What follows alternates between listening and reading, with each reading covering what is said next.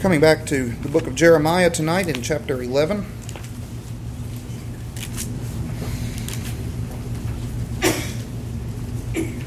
Jeremiah chapter 11, we'll read from verse 1 down through verse 13. Won't get quite that far this evening, but we'll try to make it through verse 10. We've covered the first 5 verses so far. Jeremiah chapter 11, the word that came to Jeremiah from the Lord, saying, Hear ye the words of this covenant, and speak unto the men of Judah, and to the inhabitants of Jerusalem. And say thou unto them, Thus saith the Lord God of Israel, Cursed be the man that obeyeth not the words of this covenant, which I commanded your fathers in the day that I brought them forth out of the land of Egypt from the iron furnace, saying, Obey my voice, and do them according to all which I command you. So shall ye be my people, and I will be your God, that I may perform the oath which I have sworn unto your fathers, to give them a land flowing with milk and honey, as it is this day. Then answered I and said, So be it, O Lord. Then the Lord said unto me, Proclaim all these words in the cities of Judah and in the streets of Jerusalem, saying, Hear ye the words of this covenant, and do them. For I earnestly protested unto your fathers in the day that I brought them up out of the land of Egypt, even unto this day, rising early and protesting, saying, Obey my voice. Yet they obeyed not, nor inclined their ear, but walked every one in the imagination of their evil heart. Therefore I will bring upon them all the words of this covenant which I commanded them to do, but they did them not. And the Lord said unto me, A conspiracy is found among the men of Judah and among the inhabitants of Jerusalem. They are turned back to the iniquities of their forefathers, which refused to hear my words, and they went after other gods to serve them. The house of Israel and the house of Judah have broken my covenant which I made with their fathers. Therefore thus saith the Lord, Behold, I will bring evil upon them, which they shall not be able to escape. And though they shall cry unto me, I will not hearken unto them. Then shall the cities of Judah and inhabitants of Jerusalem go and cry unto the gods unto whom they offer incense, but they shall not save them at all in the time of their trouble. For according to the number of thy cities were thy gods, O Judah, and according to the number of the streets of Jerusalem have ye set up altars to that shameful thing, even altars to burn incense unto Baal. Our Heavenly Father, we thank you this evening as we gather around your word for the word of God, for the inspired scriptures which you have breathed out and committed to your church, this word which is able to make us wise unto salvation through faith which is in Christ Jesus. We thank you for these ancient scriptures written long before Christ came, which were pointing the way towards him and warning men of sin and of the consequences of sin even long beforehand. And surely if we had eyes to see, we would recognize the evil consequences of sin in our own lives, and as we observe the lives of others, and as we study the history of peoples and nations, we see that sin and rebellion always rebounds upon those who practice it and wreaks great havoc and destruction in their lives, and we are persuaded eternal destruction as well for those who do not repent and turn and seek your favor through Christ. I pray that that would not be the case with any who are here tonight, that none of them would be on the left hand of Christ at the judgment, but that they would be, by faith and repentance, be numbered among the sheep on the right hand, who will inherit the kingdom prepared for the righteous from the foundation of the world. Please help us tonight in the hearing of your word, and I pray that our souls may be fed and nourished, that you would bless us to be hearers of your word and actual doers of the word, and not just hearers only. I thank you that we have the privilege of hearing, but I pray that we would not waste it by refusing to do that which you command us to do. Please help, we pray, both the preacher and the hearers, and we pray in Jesus' name. Amen. At the beginning of this chapter, in the first 5 verses that we've already covered, the Lord charged Jeremiah to remind the people of Judah that they were bound to the covenant that he made with their fathers. They were reminded that the curse of God would be upon the nation collectively as a group of tribes who were united as the people of Israel, but it would also be upon every individual Israelite who rejected the terms of the covenant and rebelled against Jehovah, their covenant overlord, who had brought them into this wonderful relationship with himself and promised them all sorts of blessings if they would but obey his voice. Great blessings, he told them, would abound for those who took the covenant seriously and obeyed it. And indeed, they would inherit the supreme blessing, the blessing which even describes the condition of God's people in the new heavens and the new earth. Ye shall be my people, and I will be your God. As we saw in verse 4, something that is repeated from Genesis to Revelation, the ultimate promise for God's people. We his people, and he our God. This could have been the blessing of Israel even here on earth if they would have kept the covenant that God gave them. Whether the people would respond or not, Jeremiah, like the Hebrew forefathers in the time of Joshua who stood on Mounts Ebal and Gerizim, responded at the end of verse 5 where we left off, "So be it," the Hebrew word Amen, "so be it, O Lord." But the Lord was not yet done with what he had to say to his rebellious people. And again, he would send his prophet with a message to the generality of the people of the kingdom of Judah. His audience, to whom he is to proclaim the word of God, we're told in verse 6, is the people of the cities of Judah and in the streets of Jerusalem. Now, those who have invested themselves in studying the book of Jeremiah, the Jeremiah scholars, have argued over whether Jeremiah's ministry was one that was based entirely around the temple, where basically all of his preaching and work was done there in the temple complex, or if he covered a wider geographic area and went outside of Jerusalem and preached throughout the towns of Judah. This text would seem to indicate that Jeremiah did sometimes go outside Jerusalem and into other towns, though it would be possible, I suppose, that he only addressed the general population when they came into the holy city to worship or to attend the feasts. But regardless of that, which isn't really a point of any great interest as far as I'm concerned, wherever Jeremiah found God's covenant people, he was to give them the message which the ancient prophets were constantly proclaiming, "Hear ye the words of this covenant, and do them." I pointed out last time that little term words, which we can easily just skim over and not really think anything of it, but that word actually can have somewhat of a formal and a legal weight to it. You remember when the Lord was delivering the Ten Commandments, it said all these words the Lord spake to them in Exodus 20 and verse 1, and then he delivered the Ten Commandments. And it makes me wonder if when Jeremiah was going to preach a sermon like this, perhaps when he said, "Hear ye these words," giving them the terminology of the covenant, perhaps he went ahead and recited all of the Ten Commandments, which were the bond of the covenant between God and Israel. We know that those Ten Commandments were a condensation of what God required of his people. If they yielded obedience to these words, they had these wonderful promises from the Lord. You can go back to Exodus 19 and read them. The Lord would make them a kingdom of priests and a holy nation, his own special people, his peculiar people, his special treasure. Blessings which now accrue to the true Israel of God, the new covenant believers in the Lord Jesus Christ, who are now God's Israel. And of course they had the warnings in the law, which were repeated by Jeremiah and the other prophets, that if they did not obey the terms of the covenant, that they would fall under God's judgment, his curses would run them down and trample them in the dust.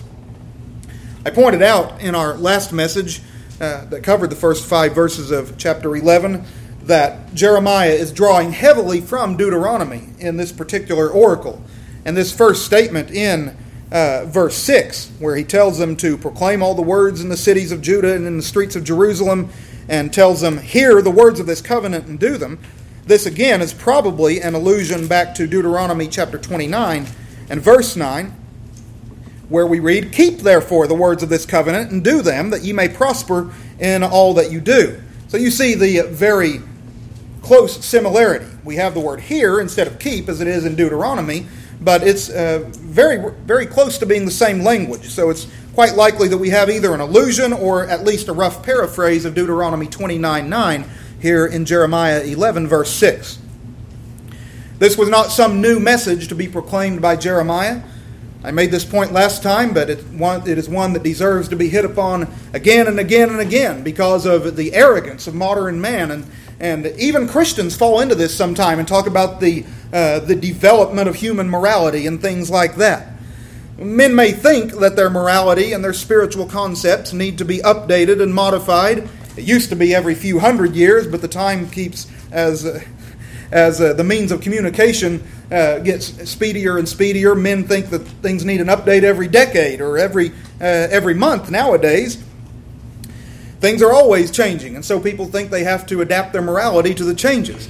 The things that people think are perfectly normal and moral now, if you could take a time machine 100 years into the future, you would find that people think very differently 100 years in the future, just like we know that they did 100 years in the past.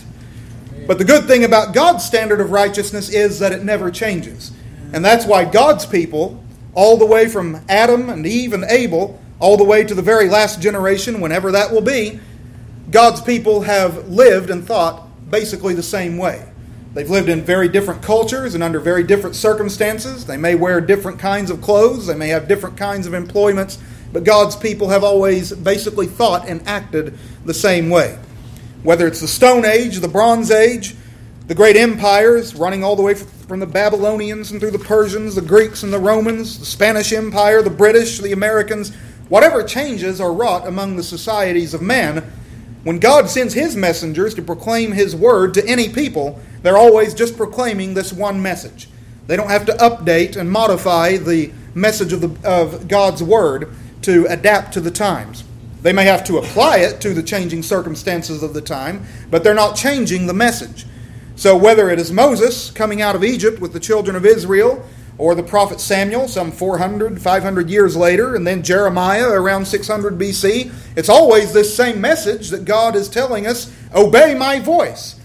God is always calling upon His human creatures to render obedience to Him.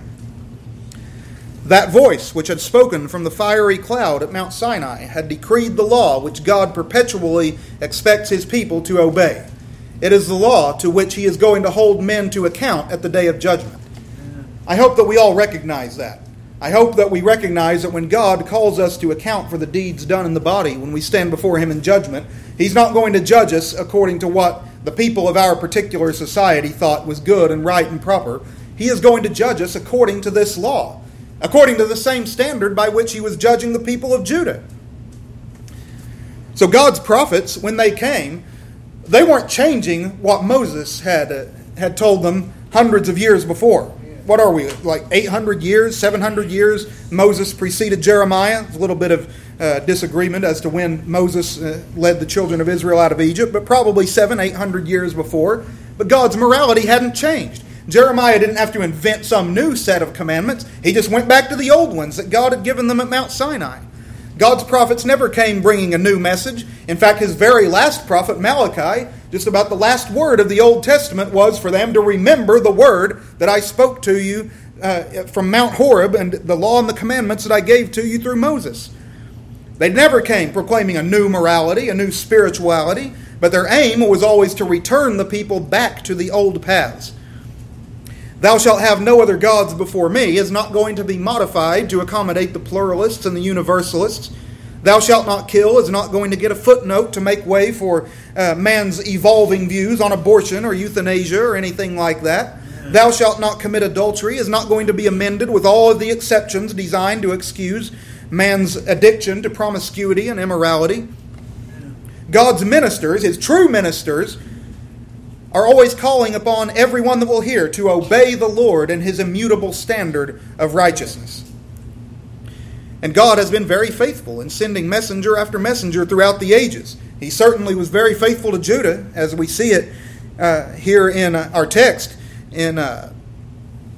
As you read through it, he says that he was rising up early and protesting, saying, obey my voice. Verse 7, I couldn't find it there for a second. But here in verse 7, he tells them, he was rising up early, and the picture there is of somebody who's very diligent about what he's doing.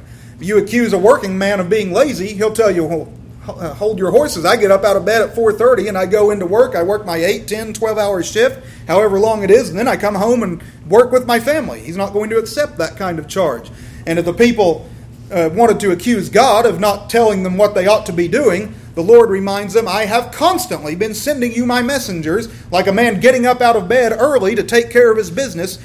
Messenger after prophet after messenger after prophet I've been sending to you, and all of them proclaiming this word, repent of your wickedness and your idolatry, return to the Lord and return to His law. And so God continues to do today. Amen. It does seem that we are in very much the case that God spoke of in the days of Amos when He said that He sent a famine of hearing the words of the Lord. That doesn't mean that there is a dearth of religion. People can be very religious and not be hearing the words of the Lord. But God does still have His true messengers, even in the apostate countries of the West. All of God's true servants can be called by the term that Peter used to describe Noah, preachers of righteousness. We proclaim God's righteous law, His infallible and unchanging standard. People might think that, well, don't talk to me about that. God's preachers are those who proclaim the love of Jesus. But the truth is that there's no point in talking to people about the love of Jesus if you haven't explained to them first the strict demands and requirements of God's law. Because that's where you begin to see the love of Christ in its proper perspective. And so after you show men just how lost and ruined and spiritually bankrupt they are in comparison to the standard of God's law, then you proceed to show those who have broken God's law, which is every single one of us, how they can be saved by the redemption accomplished through the one man that ever kept that law perfectly, and how they can have a righteousness that will satisfy even God's infinitely exacting standards. The sad legacy of Israel's history is set before us in verse 8. They did not obey. They did not incline their ear. They didn't listen to God's law, and they certainly didn't obey it, but they walked every one in the imagination of his evil heart. In spite of the coaxing of glorious promises and the threatenings of dreadful calamities, the people would not obey. Their hearts were too much corrupted by sin, too much in love with their idols. Instead of walking in God's ways, we are told that they walked in the imagination of their own evil hearts. I say it all the time, probably enough that people get tired of hearing it, but we cannot repeat it too often, because I know you're hearing the other thing a whole lot more from the world, from your contact with the world, that going your own way is going in that broad path that Jesus talked about that leads to destruction. The very reason that the Lord Jesus died, according to Isaiah 53 verse 6, is because all we like sheep have gone astray. We have gone every one to his own way. When we go our own way, we're going away from God. There is absolutely zero chance, 0.0% chance that if you go your own way, that way is going to happen to coincide with God's way. Your heart is too much corrupted by sin. If you go your way, you will not be going God's way. Amen.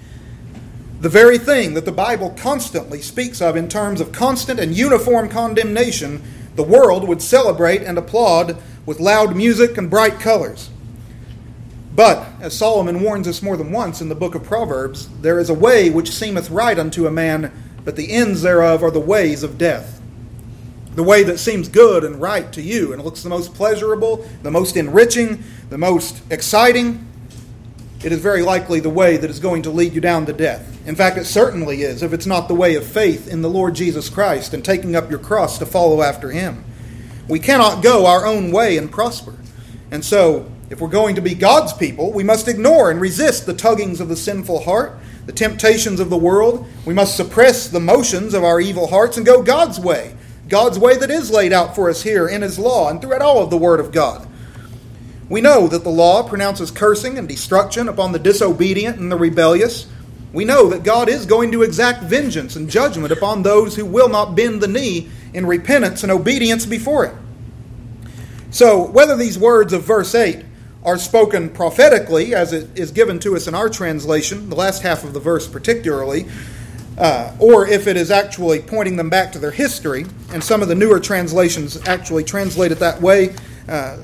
They say that is actually a more faithful and accurate rendering of the Hebrew, that instead of saying, I will bring upon them all the words of this covenant, that it's actually pointing back to their history and referring to the many judgments that God had brought upon them before. And if you have a newer translation, you'll probably see that reflected there. But actually, it really doesn't matter all that much, because even if it is pointing them back to their history, the whole point is that just like I judged your forefathers, I'm going to judge you as well. Amen. The people of Judah had many instances in their own national history that they could look back to. Most poignantly, I suppose, the extinction of the kingdom of the 10 tribes by the hands of the Assyrians. They were sons of Jacob, just like they themselves were. And so, as God has already warned them through Jeremiah, if he would judge the 10 tribes by the Assyrians and wipe them out and scatter them into exile, he would certainly do the same to the people of Judah if they continued in their rebellion. But that is exactly what they were doing. They were following their own evil hearts. And you notice that there in verse 8 it says the imagination of their evil heart. And that's just a definition of what the human heart, apart from the grace of God, is. Every imagination of the thought of man's heart is only evil, and that continually. The Lord Jesus taught the same thing. You remember that remarkable little saying when he was giving the parable about a father would not give a stone to a son who was asking for bread. He closed that up by saying, if ye, being evil, know how to give good gifts to your children, how much more will your heavenly Father give to those who who ask the Holy Spirit.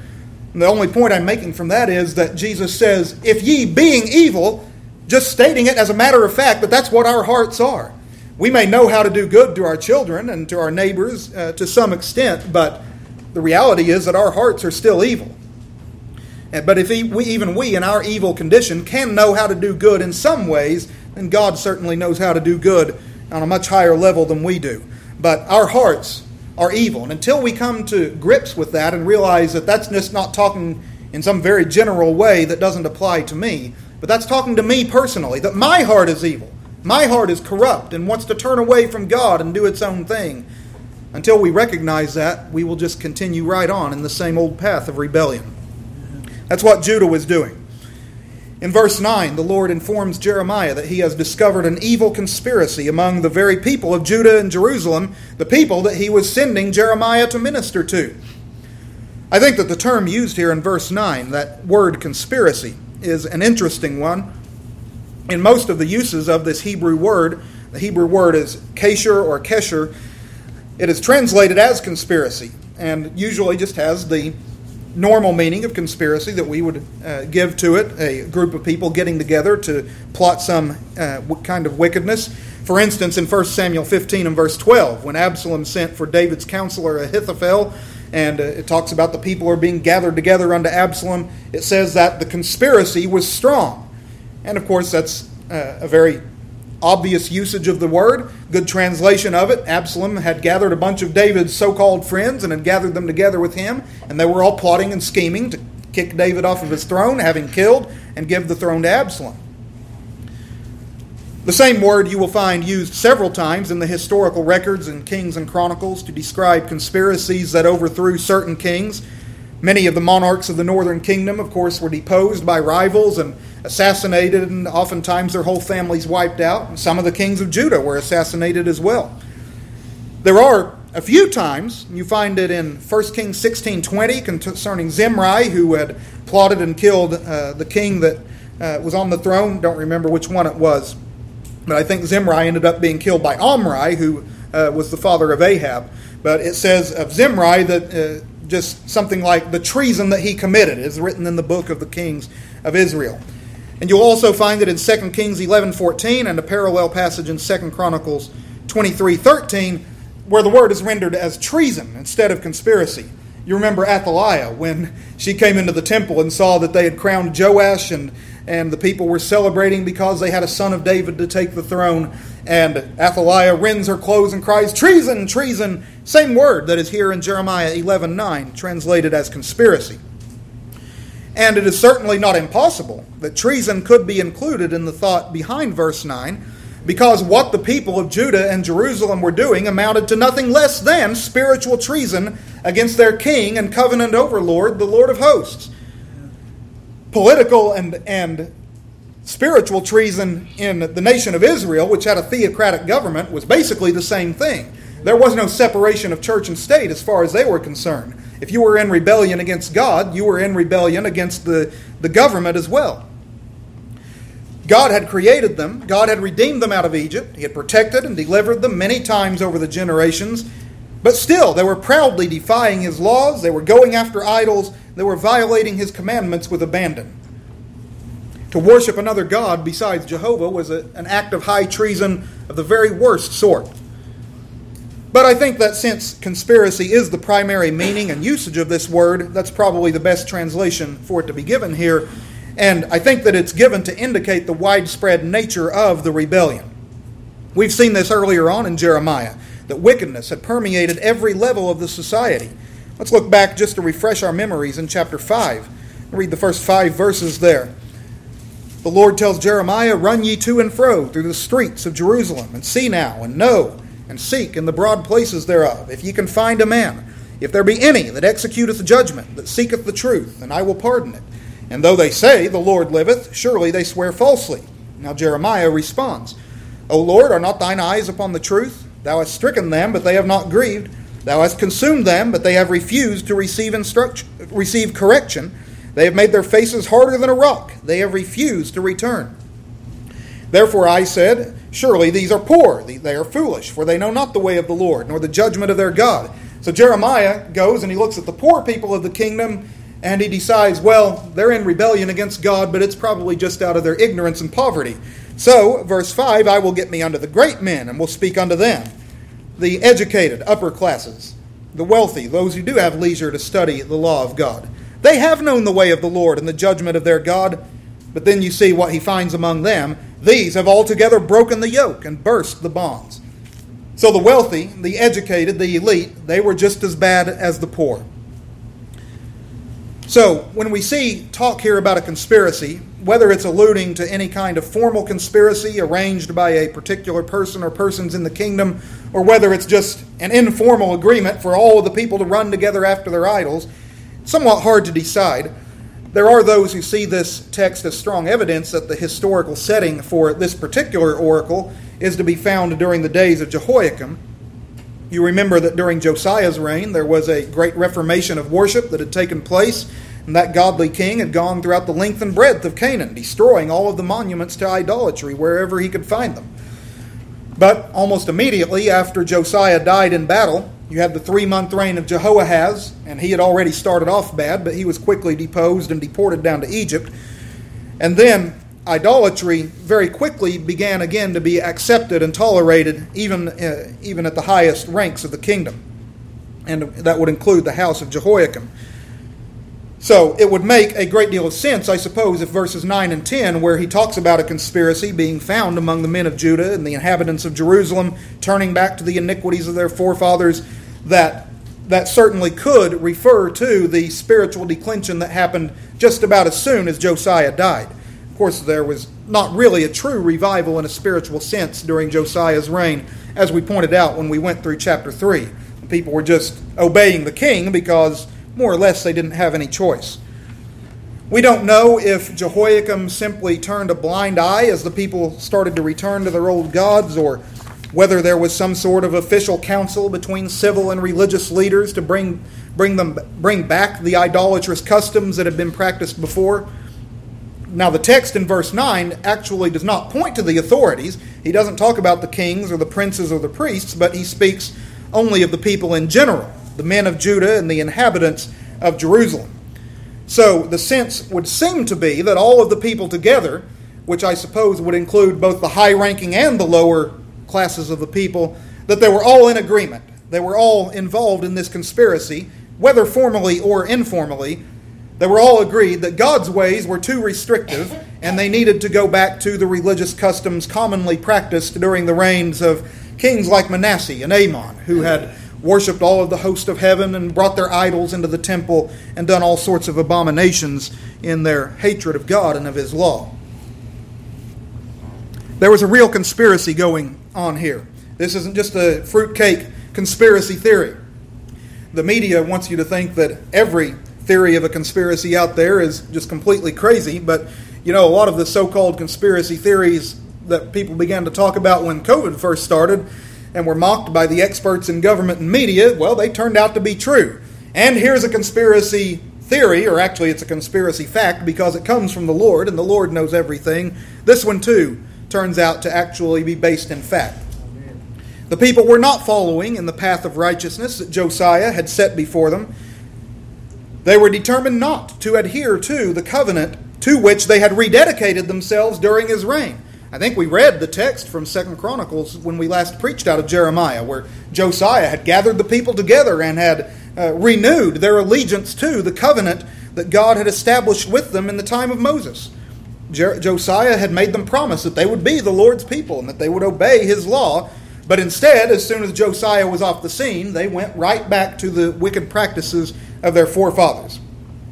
Now, some of us were talking about showing respect for your parents even after they're dead and gone. And in many ways, it's certainly a good thing to show honor and respect for your ancestors, even after they've passed away. But at the same time, we do have to qualify that by saying that when your ancestors have been wicked, then it would be wickedness to follow in their footsteps. You can still show some honor and respect for them in the way that you speak of them, in the way that you remember them, the way that you speak of them to others particularly. But if you had a father or a grandfather that was a drunk, for instance, you don't want to follow on into the sins that he committed. You want to stay away from the sinful things that he did, whatever they may have been. honor his virtues, talk about his good points, but don't follow in the sins that he did.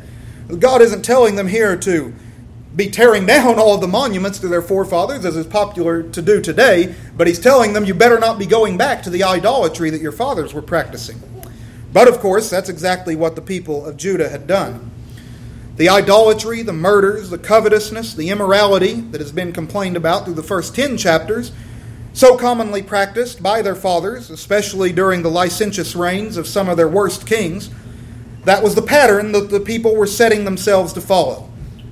And that's the thing about wicked men.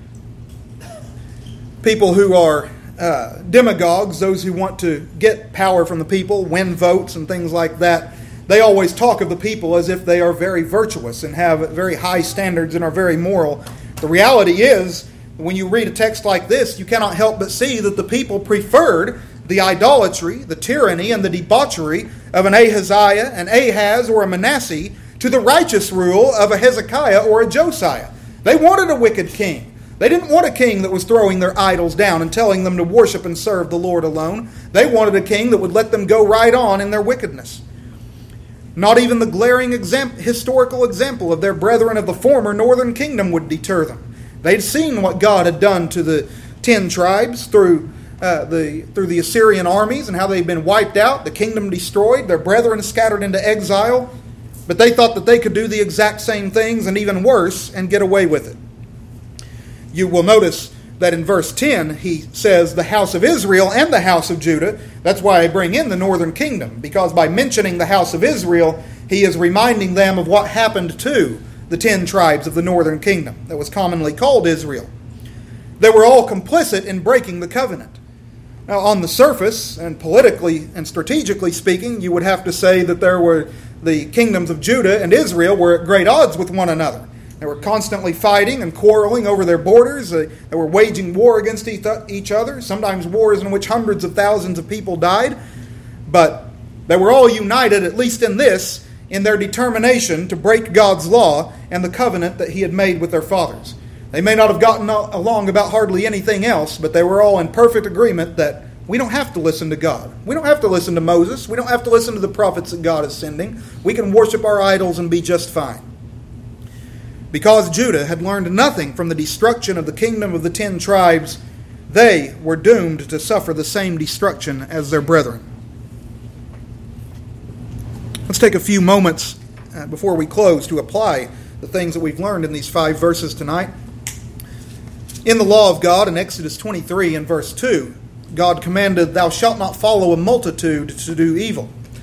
But that is what the rebellious people of Judah and Jerusalem were doing, as we have it outlined here for us in this text.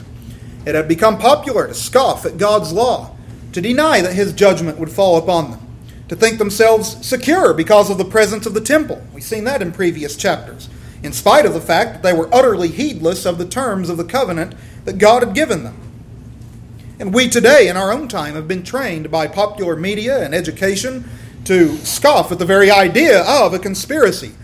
They've been working at that for a long time. I think they started soon after the Kennedy assassination to start mocking anybody that said it was anything else than Oswald acting alone.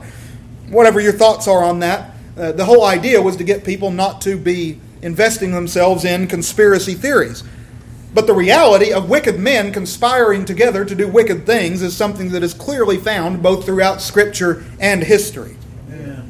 Not every conspiracy theory is right, of course, and we don't need to waste too much time getting into idle speculation as to whether the moon landing was faked or anything like that. But the reality is, whether you have any interest in so-called conspiracy theories or not, any time that 2 people come together to plan to do something sinful, it can rightly be described as an evil conspiracy. Whether they're people in government or whether it's just very average common people living their own fairly irrelevant lives. There's nothing more evident than that even here in our own country, than that there has been an evil conspiracy among the political, judicial, media, and corporate leaders of this nation to promote sexual immorality and undermine the ethics and morality that is given to us in the Bible. If you've got any kind of idea that, boy, isn't it strange that all these people in these businesses and all these people in government and all the education, that they're all just saying the same things? Well, I guess they must have a good reason to it. If you think there's no conspiracy behind that, well, you're just about as hopelessly ignorant as a person can be. It is evident. It is as plain as the nose on your face. It's even documented in the historical record that there was a conspiracy among the judiciary and those who appointed them in the middle of the last century to ignore all of the history of this country and proclaim that America was designed to be a completely secular country, even though there were Supreme Court decisions as late as the early 1900s declaring that America was a Christian country.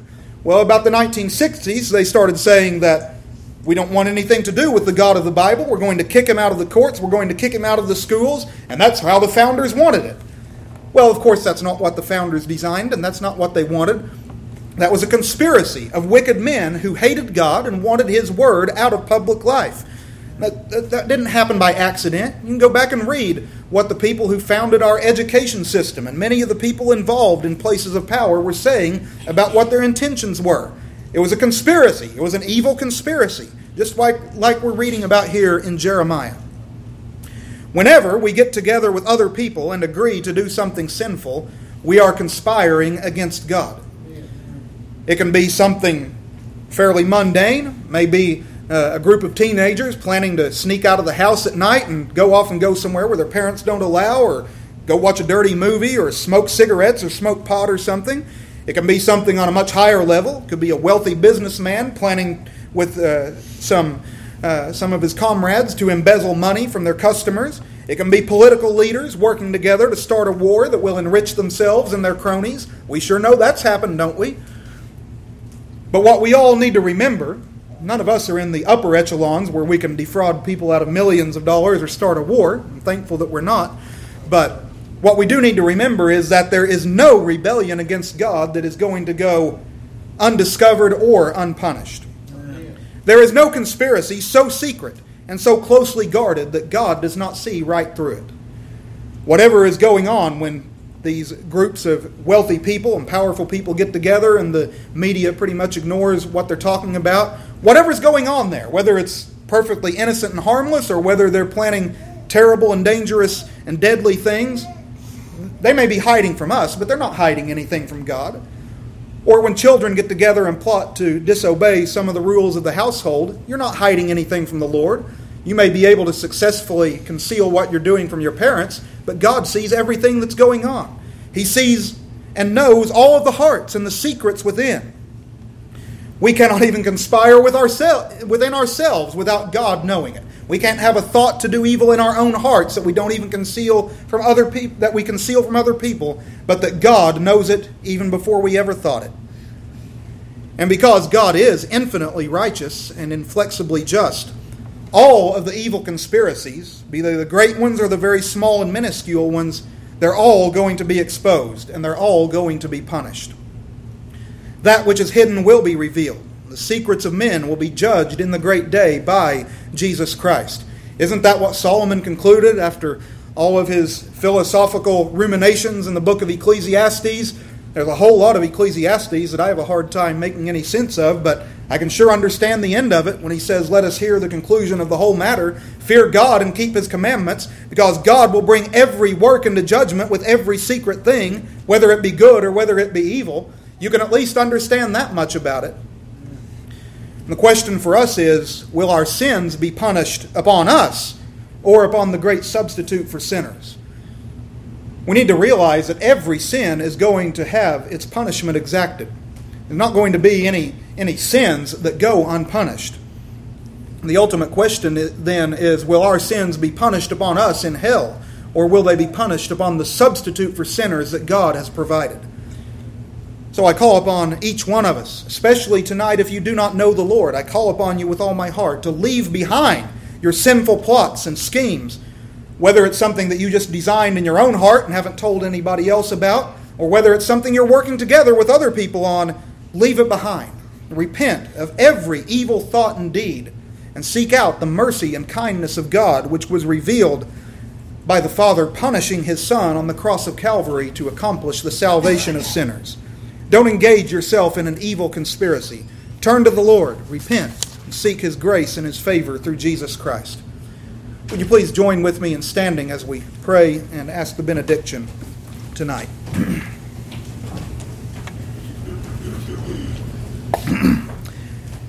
Our gracious God and Father, I thank you for your word. I thank you for the truth of it. I thank you for the applications that can be made from your word, even in texts that in our normal Bible reading we might just skim over and not think much about it.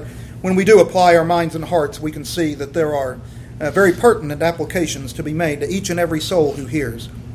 We thank you for it. We pray that this word would guide our minds and our thoughts and our hearts. And we plead, Lord, for the souls of the lost, that they may soon come to Jesus Christ and be made new creatures in Him. And now unto Him that is able to keep us from falling and to present us faultless before the presence of His glory with exceeding joy, to the only wise God, our Savior, be glory and majesty, dominion and power, both now and ever. Amen. We're dismissed.